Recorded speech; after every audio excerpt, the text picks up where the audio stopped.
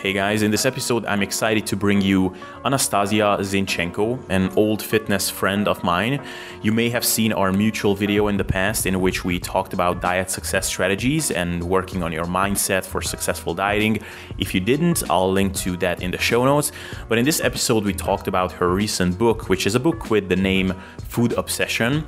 And in that book she talked through her journey in fixing her food-related issues, as well as strategies she recommends for people who want to overcome their food-related negative habits. This was a cool and I think productive discussion. I read her book and there were definitely cool concepts in there which you may find valuable, so I do recommend that you check it out if you're currently struggling with problems like this. Before we get into this episode though, I just quickly want to tell you that some really exciting stuff are happening in sustainable self-development land as of recent times, and as of lately, the Sustainable Self-Development Group has been brought to life more than ever. We have over 1,000 awesome members and have daily discussions over some of the most interesting nutrition and training concepts. Also, the Norwegian mastermind himself, Børge Fagerli, has gotten on board not long ago, and he's spreading his knowledge there too. And as of late, we've been doing these really awesome Q&A sessions with Børge in the group where we answer some of the best nutrition and training questions that have come in the group. So if you have not done so already, then be sure to go to facebook.com/sustainable self-development and join the group.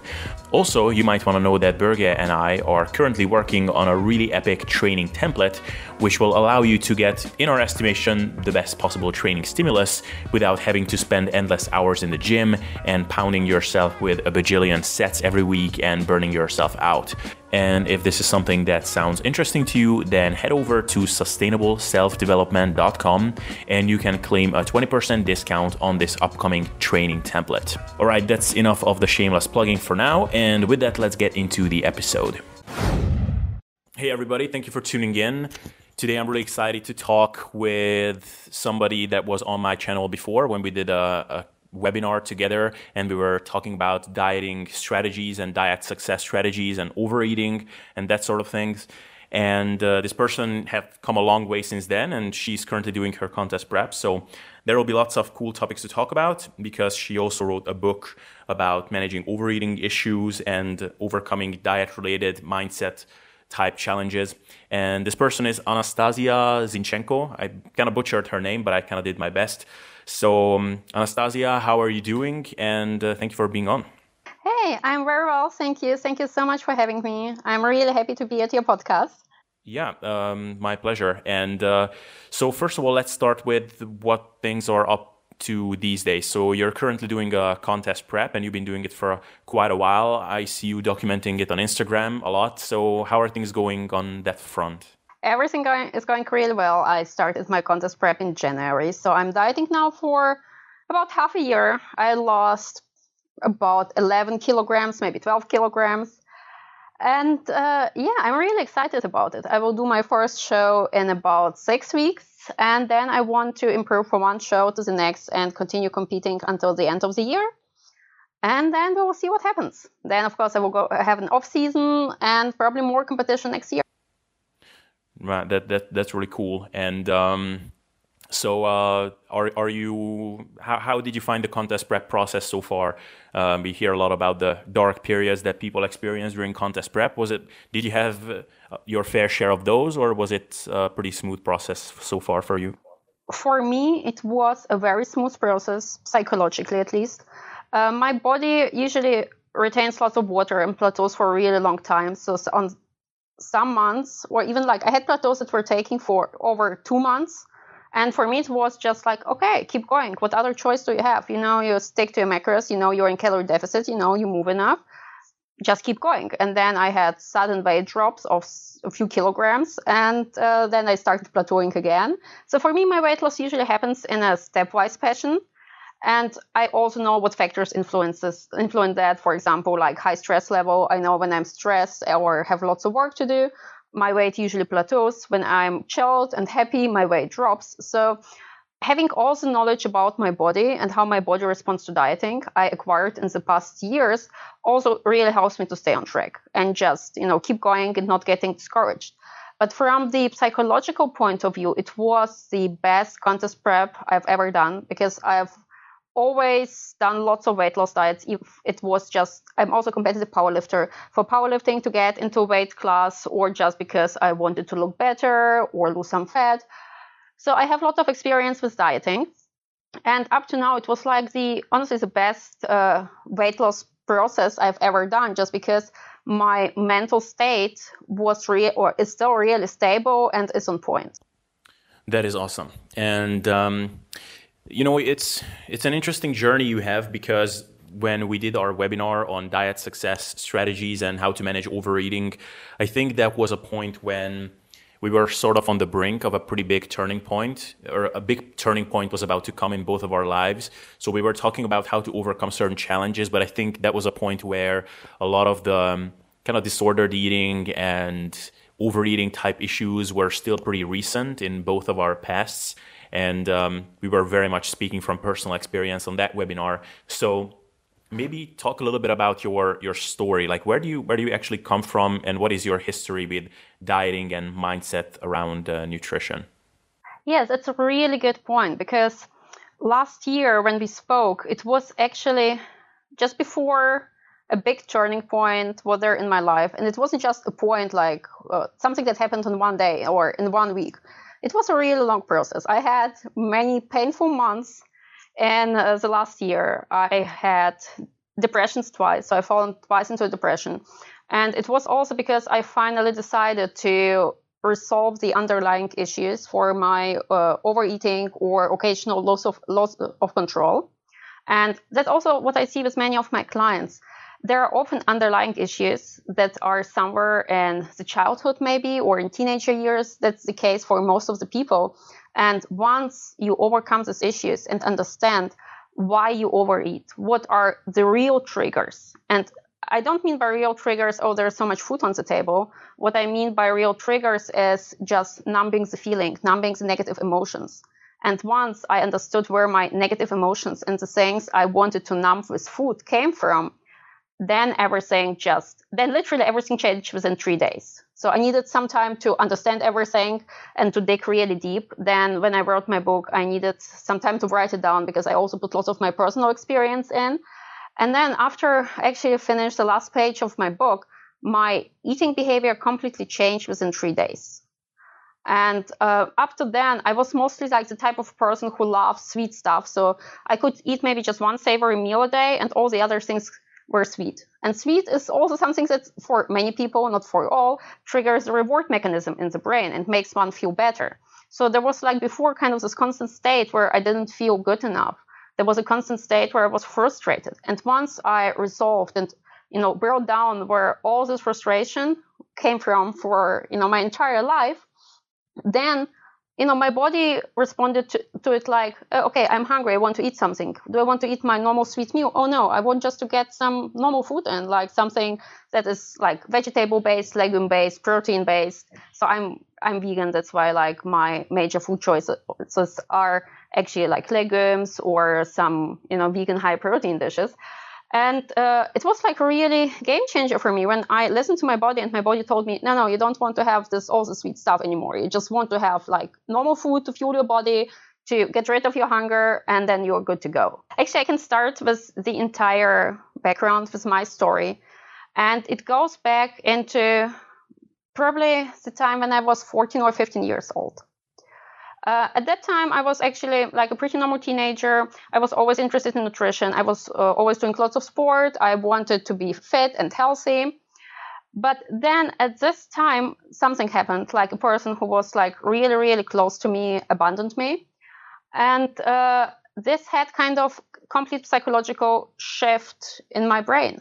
That's when I started getting anxiety, depressions, and that's also when my eating disorder started. And now I can, look back and analyze it. But at that point, as a teenager, I wasn't aware of the thing. I wasn't aware of what was happening. I wasn't aware of the psychology. I wasn't aware, how my brain responded to certain events. First, I became anorexic. I didn't feel good enough about myself. And body image was just one thing. It was also about my mental state, or like my kind of how smart I am. I never felt smart enough. I thought, okay, I'm just too stupid. And the funny thing about it is, and how powerful like our own mindset is, and telling us a certain story. I was always the best in my class. Also later in life, I've studied chemistry. I graduated with honors. I got the prize from the German Chemical Society for outstanding academic achievements. I was at elite universities like Caltech, many people know from Big Bang Theory. I've done my PhD at Cambridge University, also an elite university, but still I didn't feel smart enough. And I think I always also tried to get more of this kind of academic achievement just to feel better. But in reality, it was just one of these, underlying issues I talked about after, what happened when I was a teenager. I just didn't feel good enough. I didn't feel smart enough. And of course, it had also reflected on my body image. I always wanted to be thinner. So when I was a teenager, I was kind of starving myself most of the time. Then, of course, I was upset after some parties or events where I was eating more. I was doing endurance sports for most of my life until I started lifting. So I was like running, swimming, mountain biking, maybe for 3 hours a day, eating a very low calorie diet. And when I was, and another thing that kind of also triggered this under eating was that I danced rock and roll. That's like kind of this dance where you have to throw women up, they make saltos and so all this kind of acrobatic figures. And then it's also good to be as light as possible. So for me, it was also the thing, okay, I need to lose more weight to become better in the sport I'm doing. That was like another factor. And then there was a turning point, maybe when I was 18 or 19. I'm not even sure how, it happened. Maybe it was the time when I was actually happy with my body weight. And I was like, okay, I can just start, eating more. And then I started eating and I have lost control. Once I started eating, I couldn't stop. I was overeating and I totally couldn't understand it. I was so frustrated. I gained weight. And I was like, how the hell could I keep control all the previous years with just eating? Maybe it was like a yogurt and 2 pieces bread and a few vegetables a day, to now not being able to have the control over my eating behavior. And it didn't take long, and then I became bulimic. So I was like, okay, even if I'm, overeating and you have these binges every few days, I want, still lose weight. I want to get rid of this food. So I became bulimic, and it took probably about 1 or 2 years. And then there was again such a switch where I was like, okay, I can't continue like that. I'm so unhappy. I can't look at myself in the mirror. And it was also something that is kind of real psychological thing when you avoid all the mirrors, when you can't just look at yourself in the mirror because you find yourself and your body disgusting. And I was like, okay, I can't continue like this. And then I tried to introduce a more regular eating pattern. I tried to, control my serving sizes. It got better for a while. So from then on, all my kind of eating issues weren't as severe as they have been before. It was like, okay, it wasn't something what you can really describe as chronically, being chronically eating disordered or having disordered eating behavior.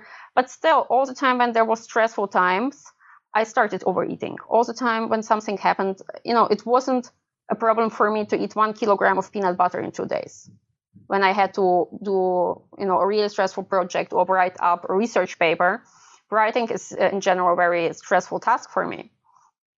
And so it kind of continued for more than 10 years, where I had periods where I was like, okay, I have everything under control. But then when something stressful happened, everything went down the roof. And I just started overeating, kind of binge eating. I wasn't bulimic anymore, but still, it wasn't a state I was very happy about. Then I think it was like more or less last year, everything got already better. So I became a coach. I applied lots of strategies on myself. I knew the triggers that trigger my overeating. I knew what should I do. I shouldn't have any dangerous food at home. I, shouldn't be too stressed. When I'm stressed, I should go for a walk. I knew that I should have enough movement. All the things that kind of reduced occasional overeating. But it still didn't solve the kind of underlying issues. I imagine it like, building a house. And if you have like a really faulty fundament that like can't hold the house, it doesn't matter how nicely you build the house will break down after something happens, after a storm or a strong wind or whatever. So I saw my life like this. It's like, okay, when everything works great, when everything is perfect, my diet is totally on track, I do great. But then when something stressful happens in life, okay, my house breaks down.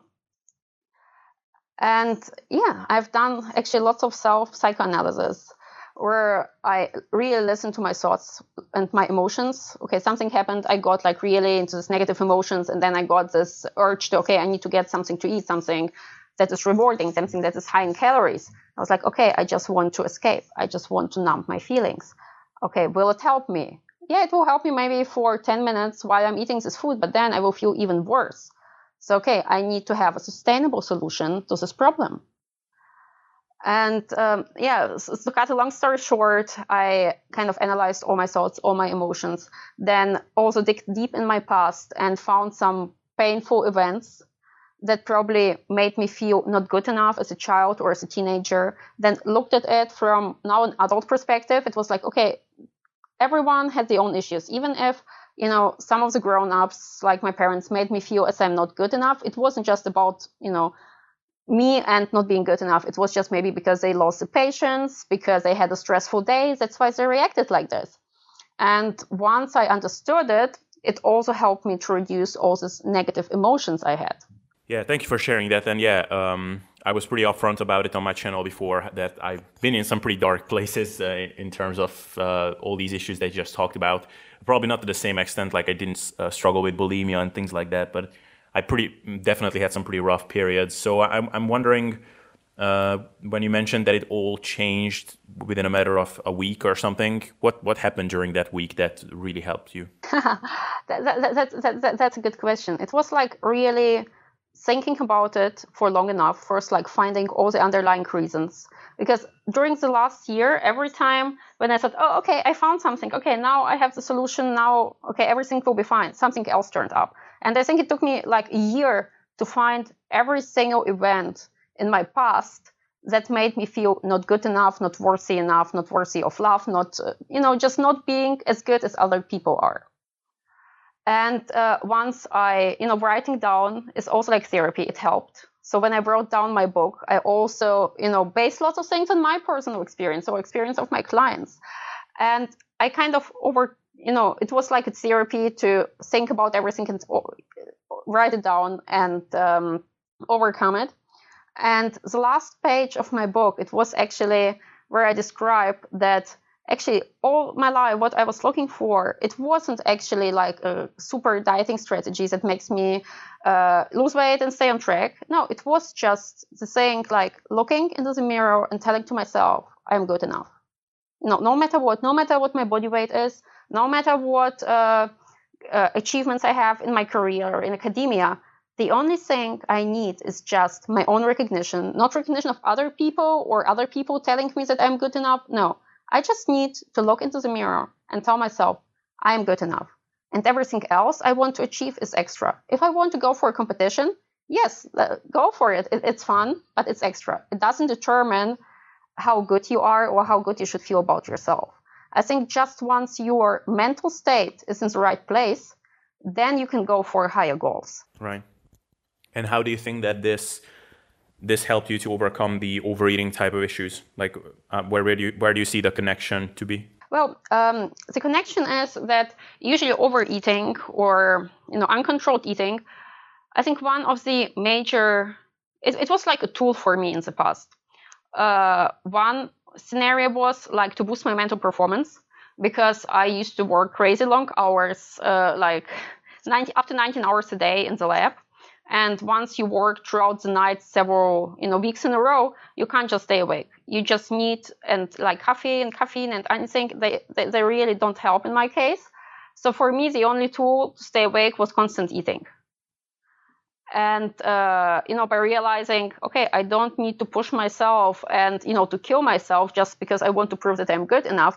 I also now try not to work in the evenings. Of course, I still work some evenings when necessary, but it's not like I try. In the past, I used to try to work all the time. Every 3 minutes, I was working. So now it's like, no, you just take a rest. You need to rest as well. So now, first thing, I don't push myself to work when my body is tired and I actually need sleep. This is one thing. And the other thing was, it was kind of numbing the thoughts. Because imagine if you think all the time that you aren't good enough. Okay, there's everyone is better than me. I'm not good enough. I'm not worthy enough. It's a huge psychological stress. And by eating or just searching for food or getting some food and eating it, you just give another task to your brain. So your brain doesn't need to deal with the thought that you are not good enough. And also then afterwards, all the other negative thoughts come up. Oh, why did I overeat? Why couldn't I stick to my diet? It's again something that occupies your brain. Then you don't need to face the fact that you think that you aren't good enough. And, once I had kind of this real realization, okay, I'm good enough. Everything else is just extra. If I want to do something, it's okay. If not, then not. I'm worthy no matter what happens. I didn't need to numb these voices in my head that were telling me that I'm not good enough. Right. No, absolutely. Does it make sense? Yeah. No, it does. It does. So maybe this is a good segue because in your case, it almost sounds like a way of dealing with work stress, which was a big trigger for you in a way. Yes. Yeah. It's more complex than that because it ties into self-esteem as well, but still the need to feel like, feeling like you need to prove yourself through your work was a big trigger, it sounds like. And and also I actually distinguish things like self-worth and self-confidence, because I don't think it's the same. Self-worth, it's like if you think if you're worthy enough. My self-worth was really low, but I had high self-confidence in certain areas. For example, if I was an expert in a certain field, I could stand. I've done lots of teaching in the past. I could stand in front of a class with self-confidence and teach them the stuff. Or the same with lifting. If I know a lot about lifting, if I'm a power lifter, I could self-confidently explain someone in the gym how the person has to perform the lifts. That's why I think it's also like kind of a tricky thing, because many people who have also high self-confidence because they're just experts or like really knowledgeable in an area can still have a low self-worth. Yeah, and so I'm wondering, so when you started writing your book, which is called Food Obsession, right? And this is about the topic of dealing with issues around overeating and mindset issues around dieting. When you decided to start writing this up, did that kind of coincide with you starting out with your contest prep? Well, actually, I wanted to do a contest last year. So I started a contest prep last year in summer. And then when I've noticed, so the first, 2 months went really, really well. Everything was great. But then lots and lots of stressful events occurred when I've noticed, okay, now the things start going wrong. And that's when I stopped prepping. When I made the decision, it's like, okay, I'm not in the mental place I should be at to do a contest prep. I will just stop it. And that's when I started dealing like excessively with most of the underlying issues, where I was like, okay, if you want to do contest prep, you have to solve out all the stuff. You need to find the reasons why you behave in a certain way. And once you solved all the psychological issues, then you can do contest prep. And actually, it was kind of something similar for my first contest prep I've done 4 years ago. I told myself the minute when I noticed that my eating behavior goes off towards like more like the direction of eating disorders, I stop prepping, no matter what. When I notice my kind of mental health suffers, I'm stopping this prep. So the prep now, I actually started after I have written everything, after I was like also already like in a good mental state. Right. Okay. So what kind of inspired you to write this book? Was it only your own journey, or have you collected also feedback from people you worked with or issues that you've seen with other people? Yes. It was mostly because of the people I worked with, because I work also with many people who have a history of eating disorders or who recover from eating disorders. So I'm not a trained psychologist. I'm a chemist and I'm a biochemist. But the feedback I got from my clients was that the things I tell them, the strategies I use for them, work so much better than anything therapists gave them in the past, because several people have been also to therapy before. And the feedback I got was like, wow, what the things you do, they really changed my life. They changed my mindset. And I think the reason for this was just because I could relate to it. Oh, yeah. I was there myself. I can feel with them. And I know what worked for me. Yeah.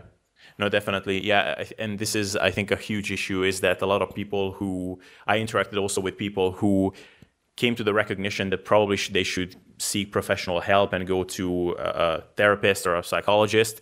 But when they actually did, luckily not all the time, but in certain cases, they were just disappointed because the person couldn't relate to them. Like they couldn't feel how it is like to try to be lean. And even if you're already lean, still trying to be a little bit leaner and still not being completely satisfied with the way you look, even when you're, because a psychologist sees a guy or a girl who is pretty athletic, has a decent body composition, not overweight, so they don't understand why this person has the goal of trying to be leaner or anything like that. So, yeah. Yeah, totally. Or also for cases like overeating and bulimia, it's like, oh yeah, here's your meal plan. Just stick to a regular, or like not meal. They don't give a meal plan, but just stick to a regular eating pattern. You have your breakfast, lunch, dinner, and maybe a snack. Why do you overeat? Why do you need to have something in between? Just stick to normal meals. Yeah. And they can't understand kind of this negative driving force that makes people, binge or, do things they shouldn't be doing. Right, absolutely. Cool. So maybe let's get into your book a little bit. So you wrote this book, which is called Food Obsession. Is there maybe like one kind of underlying message that you were trying to project with this book, or that you were trying to communicate with this book, or is it better viewed as a list of strategies that people can follow in different situations? That's a list of strategies, and actually this book is written like collection of single articles with keywords at the beginning of each article. So actually, not all the people have the same issues. So the people can actually pick the issues that apply to them. Right. Someone who struggles with stress eating doesn't necessarily struggle with overeating during social events. Right. And for me, when I wrote it up, it wasn't in the order it is now in the book. After a while, I had just lots and lots of articles that actually didn't really fit together. And I sat down and was like, okay, how am I going to structure it? And I just put it into a new structure that made sense for me. Right. Well, I would still say, upon reading it through, that there is one really important message here that kind of overarches everything. And that is, you have to kind of work with the instinctual kind of being that lives in your head. And that a lot of these things, some things can be overcome by rational thought and by kind of emotional management, like in the given situation. But there is a big message that goes towards sort of working with your own laziness. I think there's even a chapter in your book that is called "Your Own Laziness is the Only Thing You Can Rely On," right? Yes, exactly. That's also something I tell to my clients. The only thing you can rely on is your own laziness. Because, if you have cookies at home and you're tired in the evening and want to have some comfort and reward, you just go into the kitchen and just grab the cookies and eat them. However, if you don't have the cookies at home, if you have to bake them first, you're probably too lazy to bake cookies after a really hard working day. Yeah, and I have also different characters in this book, like the inner Neanderthal. It's like the inner ancient human kind of, the species that lived maybe in the forest several thousands years ago. And it kind of still lives in our head because, our bodies are still kind of designed to try to survive, to try to be safe, to get enough rest, to have social interactions. And when you are tired, when your, rational brain is tired, then the Neanderthal may take over. And that's why, most of the people, they go off track with their diet in the evening. It's not like in the morning when they have breakfast. It's mostly in the evening when they're super tired, and then they don't have the willpower kind of to resist temptations. And the Neanderthal takes over and just starts mindlessly eating. I was also thinking it's kind of a more entertaining thing to write the book this way with different characters. There are also Darth Vader, who is really evil, and he's kind of the personification of depressions, of this really negative side of eating disorders. And also there's a binge eating monster that is a symbol for all the negative emotions that makes many people overeat, like being unhappy or not feeling good enough and things like that. Yeah. And I think on the evening overeating point, I think it's not only decision fatigue and just being tired, but I think it's also just the lack of structure there that kind of characterizes the evening hours. Because like you said, in the morning, people wake up, then they leave to work. At work, they have their lunch. It's just pretty little room for screwing up and and overeating during those times, because everything is ruled by other rules essentially. And in the evening, you have basically complete freedom, and that's what messes up people. So yeah, that's the same thing with the weekends. Like many people struggle to stick to their meal plan at the weekends, just because they can do whatever they want. They don't have a fixed structure at the weekends. Yeah. Cool. So shall we maybe just address some, like, a couple of common things? Like, for example, what do you recommend for someone who struggles with specific cravings? Specific food cravings are really common when someone's trying to stick to a lower calorie, lower palatability sort of diet, which is sort of to some extent, that has to be the staple diet that someone will follow if they want to have good body composition year round. So specific food cravings, what do you advise people in general for situations like that? Okay. I have actually a chapter also in the book that speaks about food cravings, and also that food cravings are like a mosquito bite. And I usually distinguish between food cravings. Okay, there can be food cravings like hunger when you just didn't have enough food on your plate. For example, if you cut down on serving sizes when you diet and don't fill it up with veggies, you just crave food because you're hungry. This problem is really easy to solve. Just eat more veggies. Other food cravings are like psychological food cravings, and also then I distinguish between different types. Number one is you crave a specific food. Like, okay, you see this donut and you want to have this donut. You aren't interested in other junk food. You just want to have this donut. And then it's also interesting to look at the lifestyle and the past. For example, many people crave foods, or I used to crave food in the past that I kind of connected with love. For example, something my mom gave me when I was a child. And I got this specific food craving. And I was like, okay, what is it about? When did I eat this food? Okay, I ate this food as a child. So actually, then I could establish a connection that what I was craving was like my mom's love. And then I would just call my mom and speak to my mom instead. Then people can crave food because they see it on social media, because they haven't tried it before and it's exciting. And, we always need some kind of excitement in the life, because otherwise the everyday life would be just super boring. So the people just crave more excitement. That's why they want to go and try this new food that a new restaurant offers somewhere in town. Then there can be just food cravings for any high calorie food like chocolate or, whatever. This can be also related to a mood state. When you feel down, when you feel sad, when you feel stressed, you just want to rise your happiness hormones. So you just crave food that makes you feel better. Also similar scenarios. If you usually have chips in the evening lying on the couch and watching TV, then you're tired on the way home or somewhere at work, and I'm like, oh, I'm going to get some chips, even so you aren't really hungry. And it's like, okay, why do you want to get chips? And then get the connection. Okay, I usually have chips when I'm relaxing. So what I want to have is actually relaxation. Then, okay, how can I get relaxation right now? And then you can, just take a short break, take a short walk, do some breathing exercises, and so on and so on. Then there's another type of food cravings I had to face a lot recently, and those are nutrient cravings on a weight loss diet, when your calories decrease and you might crave certain nutrients. And then usually I get into the state of low mood, I'm not focused on my work, I'm not really motivated. So actually for me, symptoms of nutrient cravings, like nutrients, carbs, fat, or protein, usually are very similar to symptoms of overtraining. But if I still increase weight, I lift in the gym, I know that I'm definitely not overtrained. And for me, when I feel this way, I usually analyze. It's like, okay, what food do I want to have right now? And then I go through, imagine all kinds of carbohydrate-rich food. Is it something I want to have? Okay, no. Then I imagine all kinds of fatty foods like nuts. Is it something I want to have? Okay, no. Then I imagine all kinds of high-protein foods. And then if I notice, oh, that's something I really want to have right now, then I go for a kind of smallish serving size. Usually, in my experience, maybe 200 calories of this nutrient are enough to get rid of this nutrient cravings for at least 1 week. So for me, if I notice like the slow mood state, I would like to eat something, but there's nothing specific, and I think of different nutrient groups, for me, in most cases, it's protein.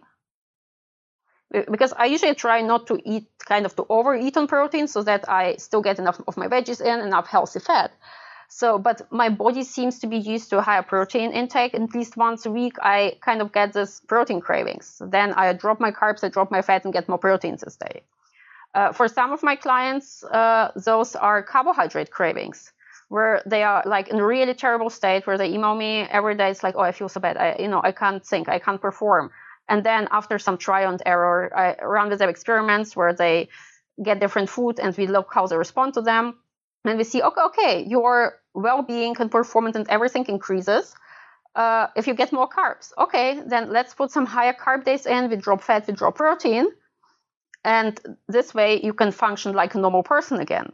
It has to be adjusted on a very individual level. And in terms of carb cravings, I also made the experience that kind of the carb types that from the dieting point of view make more sense doesn't often satisfy the cravings.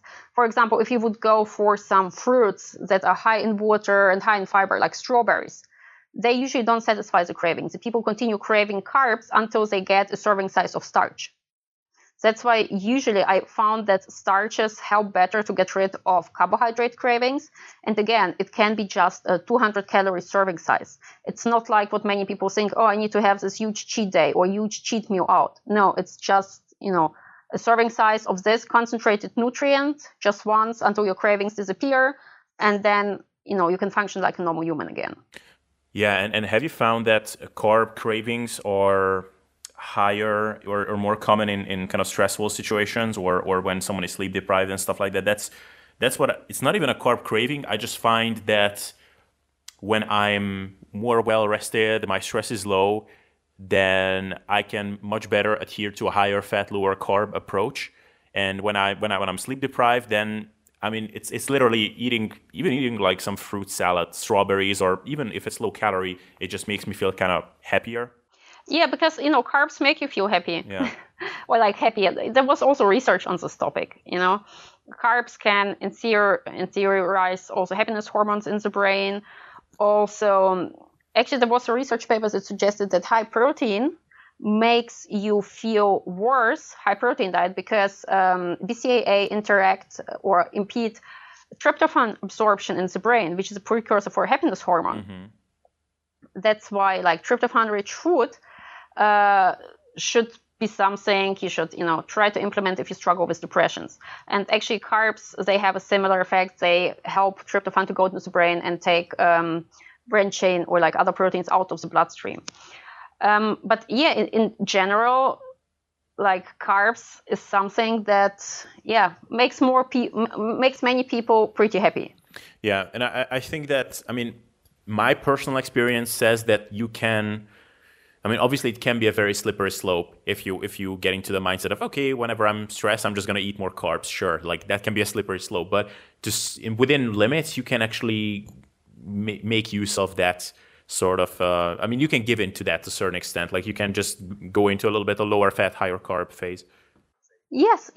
For me personally, when I realize, okay, my day is totally screwed up, I'm like in low mood, I can't focus on work, and I realize, okay, that's about a certain food or like nutrient craving, I still try to hit my calorie intake. Okay, maybe I go slightly over on calories, but then I will, add more activities this day and shift my macronutrient ratios. It's like, why the hell should I suffer? I will just get, for me, it's like 90% protein. So I'm usually very good on a low carb diet. When I'm dieting, my carbohydrate intake is about 100 grams a day, maybe a bit more, maybe a bit less on certain days. But even if I'm in a maintenance phase, I rarely go over 180 gram carbs a day, just because I prefer high protein food more, or like high protein, high fat food more. Yeah. No, that's really cool. And one thing that before I forget, possibly my favorite thing that I read in your ebook is the concept of whenever you make a decision about food or some diet related decision, you shift two parallel universes, or you shift the equation towards either one of those. Like you have a universe in which you're lean and healthy and happy, and another one in which you're not lean, unhealthy and unhappy, and every decision is shifting the reality picture towards either one of those universes a little bit. Do you want to talk about that a little bit? Yes. It is in the chapter Why Tomorrow Never Happens. And it was something that really bothered me for years. It was like, okay, today I messed up my diet. Oh, tomorrow I will sell it all over again. I make a new diet plan. Oh yeah, tomorrow everything will be good. okay, maybe next day everything is a bit better, but then the day after everything, goes wrong again. I was like, okay, why doesn't it ever work? And it's because we expect that we are a completely different person tomorrow, but tomorrow we are still the same. However, it also depends on our mindset and how we see ourselves. It's like tomorrow or our future, it's full of parallel universes. And these parallel universes depend on our actions now, or towards which parallel universe we are moving. For example, if I make good food choices today, I move towards the lean universe. If I eat lots of junk today, I move towards the obese universe. So, and for many people, they often procrastinate and like the decision making or changes until tomorrow. But actually, the real time when you have to start is now, because each action you do now determines your future outcome. And I find it really important to have the certainty. Because if you are uncertain if a diet works, then it's more difficult to stick to it. If you are certain, okay, what I'm doing now will have an effect on the future, then you're more likely to do it. It is really amazing if you get like a constant feedback that something works. For example, if you're on a weight loss diet, you step on scale every morning and the numbers get smaller. However, considering that most people plateau at least for a few days during a weight loss diet, up to now I had just one client who had like a completely linear weight loss. Like he literally lost like, I don't know, 100 grams or how much, 100 to 200 grams every day. I could literally put a straight line into his weight loss progress. But he's an outlier. He's a total outlier. It doesn't apply to 99% of the people. And, for him, it was kind of easier to stay on track than for other people. He had the certainty. Okay, if I stick to my diet now, my weight will go down tomorrow. Oh, I stick to my diet now, tomorrow my weight goes down. But for most people, if you don't get this constant feedback, then there's lots of uncertainty. And uncertainty is something that makes decision-making and action so much harder. It's like, analysis paralysis. And, in my opinion, it's like if you have the certainty, okay, there are so many parallel universes. In one of them, I am like the perfect version of myself. I'm lean, I'm muscular, I am, whatever you want to be. And the other ones where I'm not as close to the desired goal or body composition, then it's easier to act. It's like by doing the right things now, I'm going towards the best version of me, towards this universe. I find this is kind of a helpful tool to bring more certainty into the entire process. Yeah, and not to mention when you don't actually have short-term goals to begin with, like when you're in a lean gaining phase or you're at maintenance or something, then that's when a lot of people, I think, face the issue. I mean, I talked about this a bajillion times on the podcast, that when you're dieting, like you said, you step on the scale every morning. To me, at least, it's always an exciting thing. Like I step on the scale, like, did I hit a weekly low? And when I'm gaining or in a maintenance phase, or at least this was my number one biggest issue, it's like what should motivate me day to day to do the right things?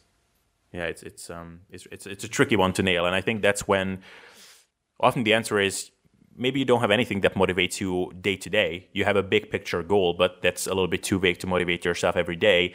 You just have habits and systems that you can rely on, and those are the things that are going to save you from screwing. Yes, definitely. It's such a huge pool of different tools. And they're also like, if one tool works for you now, it doesn't mean that the same tool will work for you tomorrow. I apply to myself my own like diet, training, motivation, all the time different tools. Right. Things I've heard somewhere. Okay, so there are some days I need to push through. There are some days when I need to relax more. And I try to make the most rational decision possible based on the current situation. Yeah. So I'm going to throw a difficult question on you, and feel free to tell me if there is no answer to it. But I'll try to be helpful and first give my own take on this.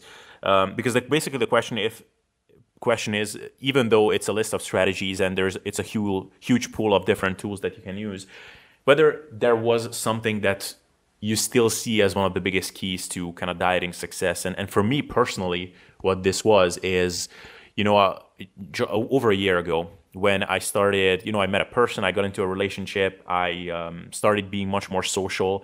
And all of a sudden, I just found myself in this completely different world compared to what I was in before. And in that world, it was just so much easier and almost the obvious thing to do the right things nutritionally. Like I didn't have these day-to-day struggles and dilemmas because I just didn't think about my diet in the first place. And the whole thing just got into the back of my mind and I just lost interest in food altogether. And that's when I realized that to some extent you need to find other obsessions in life and just things that you can really just occupy your mind with and keep yourself excited. Put the whole dieting thing on the automatic, like on the back burner, and just do it sort of in a series of automatic steps. And when you can do that, then the whole thing is just so much easier. And for me, probably that is the number one key thing. But have you found something like that, which even though there are all these cool tools, that is like one overarching thing that should rule everything? Is there something like that for you? I know what you mean. And also, like in one of the chapters where I described that we are social beings and social interactions are so important. Actually, when you isolate yourself during a diet, then you are likely to overeat at some point just because you are all isolated and lonely, and you need to, get somewhere your happiness from. And, it was something, what you mentioned, I was thinking about for a while. I think it's important to strike a balance.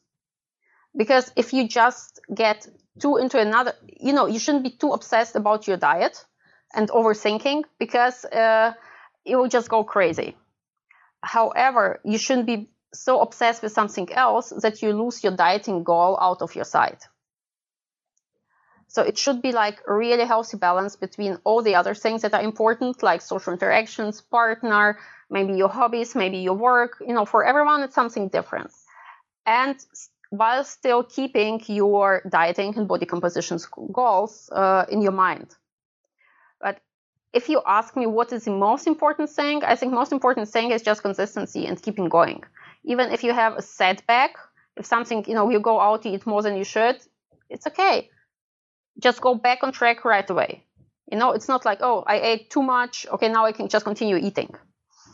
And I think this like all or nothing mindset is like really dangerous. And I had it myself and I see it with so many people. So once, someone offers you a cookie, you eat the cookie and then, oh, I ate this cookie. Now I can eat the entire package of cookies. And it is so important to pick yourself straight away. So it's like, oh, okay, I ate a cookie. It wasn't planned. It wasn't really good for my diet. Okay, now I'm getting back on track and trying to do my best possible until the end of the day.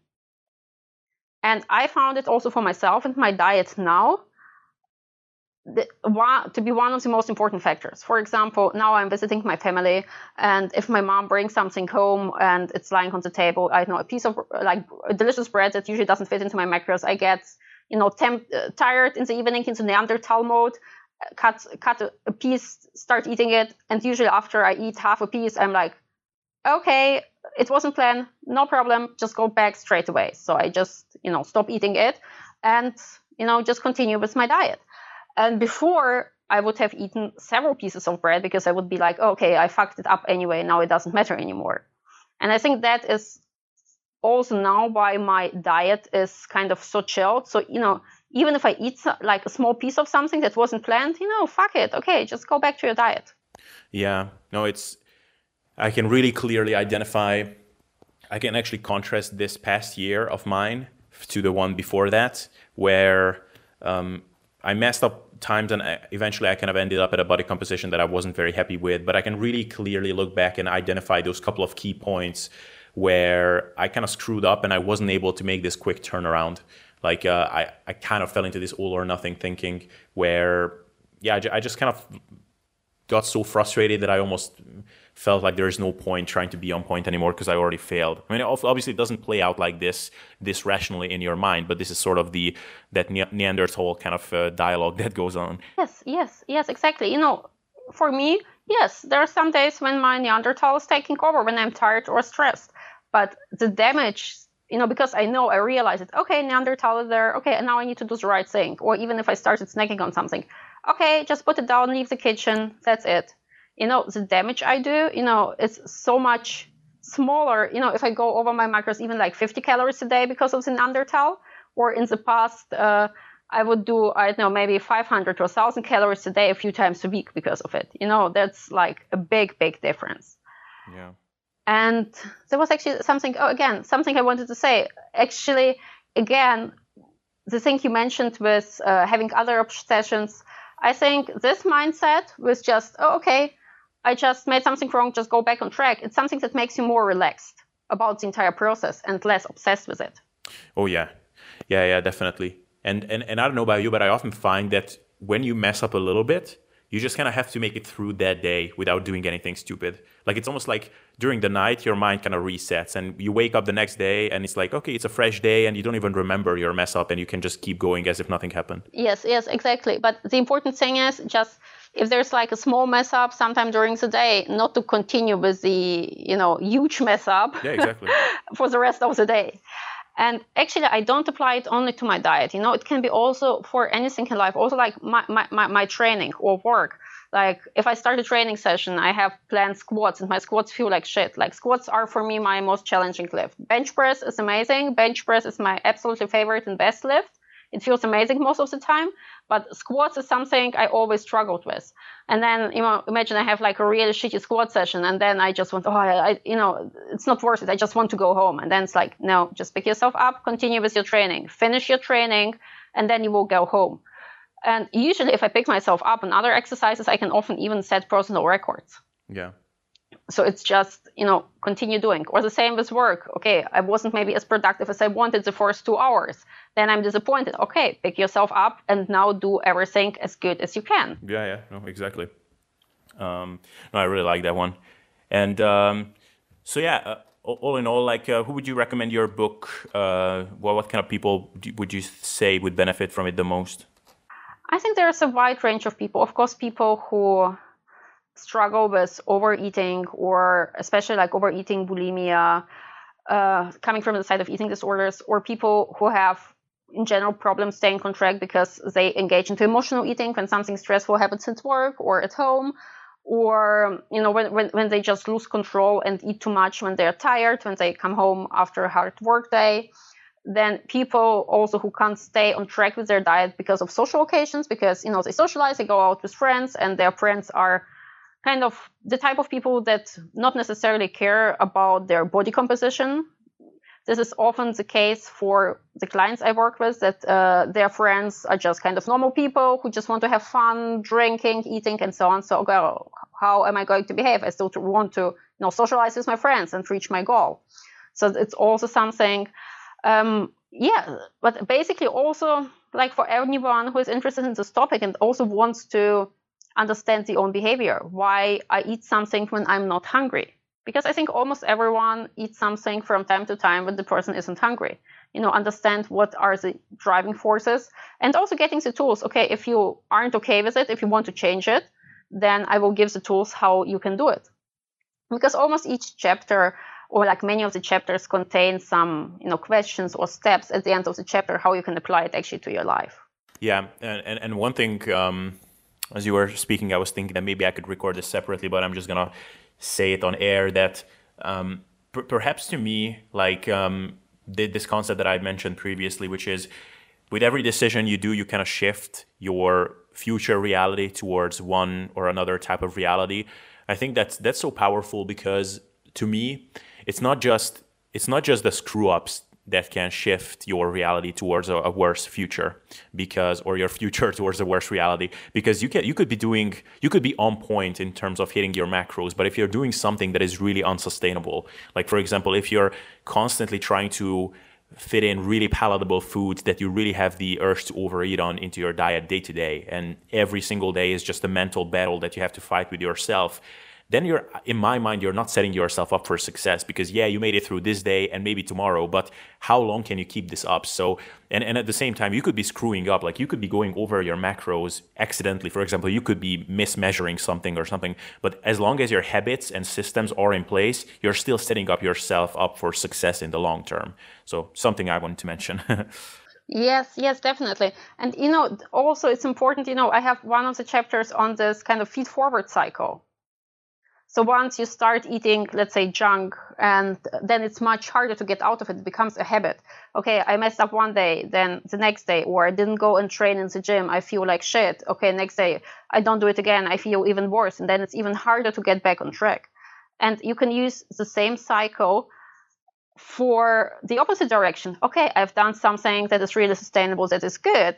Then it will be even easier to do it the next day. I followed my diet, I trained. It will be easier to get everything right the next day. And for me, I often even apply the strategy, for example, for training. If I'm not motivated to go to train, it's like, okay, if I skip training, then I will do it again after a while. Then it will become a habit. However, if I apply this feed-forward cycle strategy, once I'm in training, also a trick I often use, it's like, okay, I will just go there and do something that is super easy. I won't do this and this exercise I don't want to do now. I will replace it with something that is really easy. And that makes the kind of burden lower to go to train. And then once I'm in the gym, everything just happens automatically. I start with an easy exercise, and then at the end, I just do my normal training program, just because I'm in the flow. Right. Oh, that's awesome. Yeah. So I guess my final question to you is, what are some of the things that you learned about productivity and kind of success in life over the course of this past year, and perhaps throughout the process of writing this book? Have you had some eye-opening kind of experiences like that? Productivity. I think you are the most productive when you are passionate about what you do. As I've already mentioned, like writing up is for me a pretty painful task. However, when I wrote down this book, I just sat down and everything, the words came out automatically. It wasn't painful at all because I was passionate about this project. And, even if you don't have like a job that makes you feel passionate, like you do, let's say, a normal job, then find reasons why you do it that will make you passionate. Because like every job or every task we do has a reason. Someone benefits from it. Maybe it's not the best thing or like not the dream job, I don't know, to go and clean the park. However, there are people who benefit from it, who want to sit on the lawn, who have like a really, nice environment. And if you imagine how the work you do or what you do now benefits other people or benefits other or like maybe your family members, maybe you need to go shopping and just feel too tired and don't want to do it, then imagine how happy your family will be after you use this food to cook for them a really delicious meal. And it kind of shifts the entire perspective, makes you more motivated, and then also makes you more productive. Right.